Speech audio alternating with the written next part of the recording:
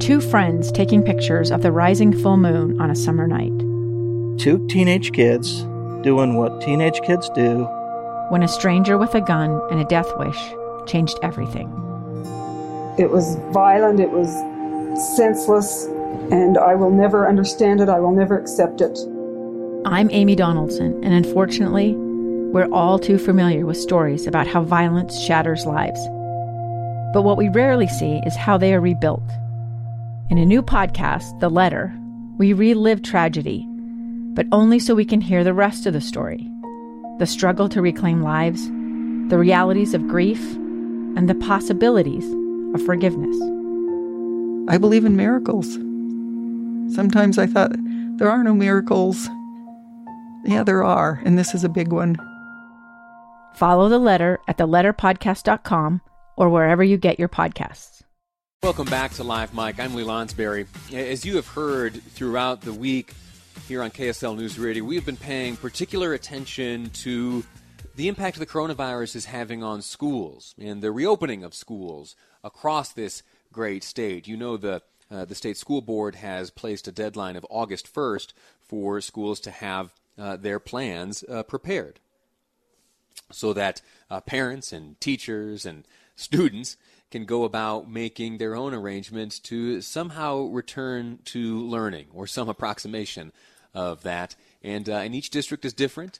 The needs and concerns of each parent are different, and each student are different. In fact, I'll point out, after the news break coming up, we're going to hear from students from around the state. We have heard much from teachers and administrators and school board members and parents. Finally, we're going to have a chance to hear from the kids themselves. There was a wonderful event which took place yesterday, and there were students from around the state had an opportunity to share their views unfiltered. And we'll bring those to you after the news. Right now, though, I want to focus on Alpine School District. Alpine School District parents had a homework assignment, and that homework assignment was due yesterday.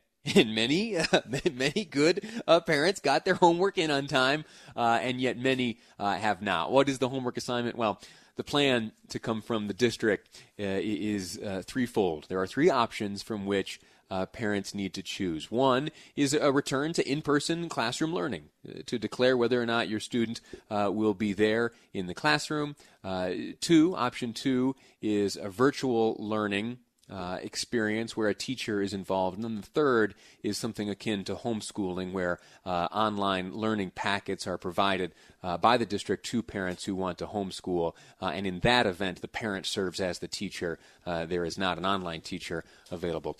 Joining us now to get a sense of what the responses have been like, how many outstanding homework assignments are there still, is Assistant Superintendent in the Alpine School District, Rhonda Bromley. Rhonda, thank you for your time. How are you? You're welcome. I'm great. Thanks.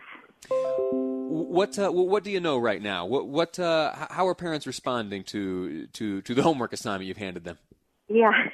Yes. Actually, we're really encouraged by the numbers that we're seeing. We have about 85% of our parents that have declared.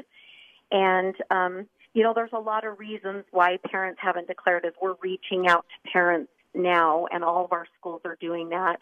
Many parents are telling us that they just assumed we would know that they would want the face-to-face. They thought they would only have to go in if they wanted the online version. So we're finding that as schools are reaching out, our face-to-face, in-person option percentages are increasing.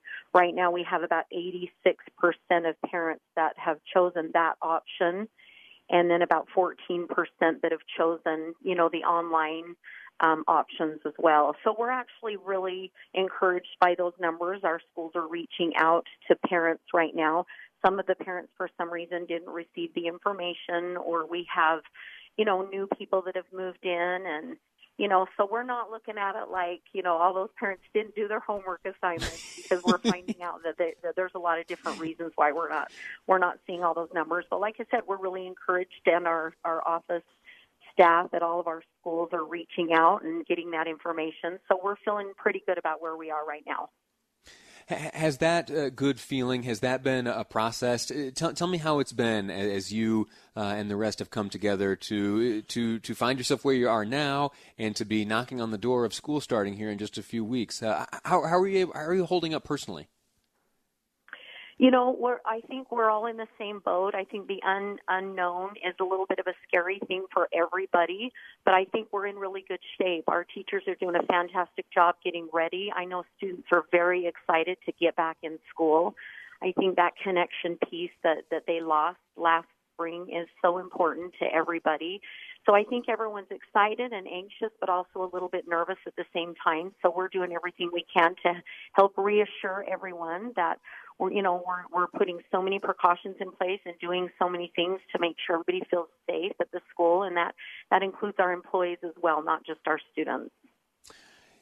I should have asked you this a moment ago, but in terms of the three options available to parents, you've received about 80+% response thus far. Where are the trends? Are most parents opting to send their children back into the classroom?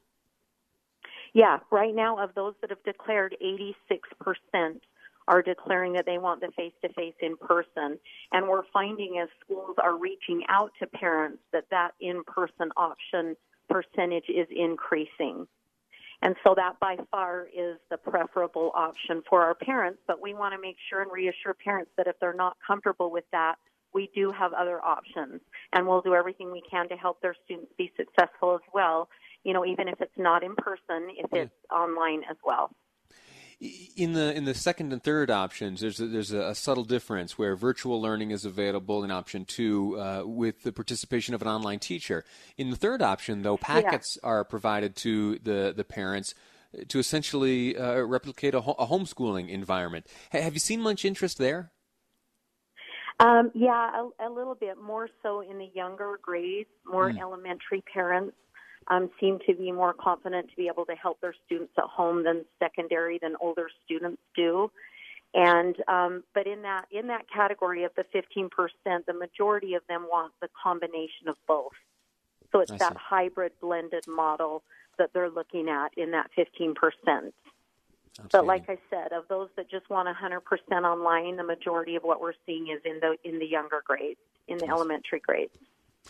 Well, Ms. Bromley, I admire you. I do not envy the position in which you find yourself right now, but you will be one of the heroes when we look back on how we weathered this storm and how we were able to provide a good education to our students.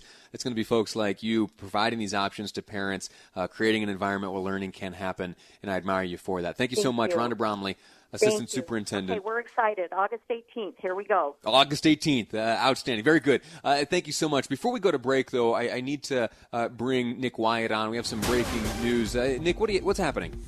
Lee, this is big news out of the state of Massachusetts. A federal appeals court in Boston has overturned the death sentence for convicted Boston bomber Dzhokhar Tsarnaev today. This, of course, over the 2013 attack, which killed 3 and injured 260 others. The judge's reasoning for overturning this death sentence: possible impartial jurors in the original trial before the trial actually started. So again, a federal appeals court has overturned the death sentence for convicted Boston bomber Dzhokhar Tsarnaev.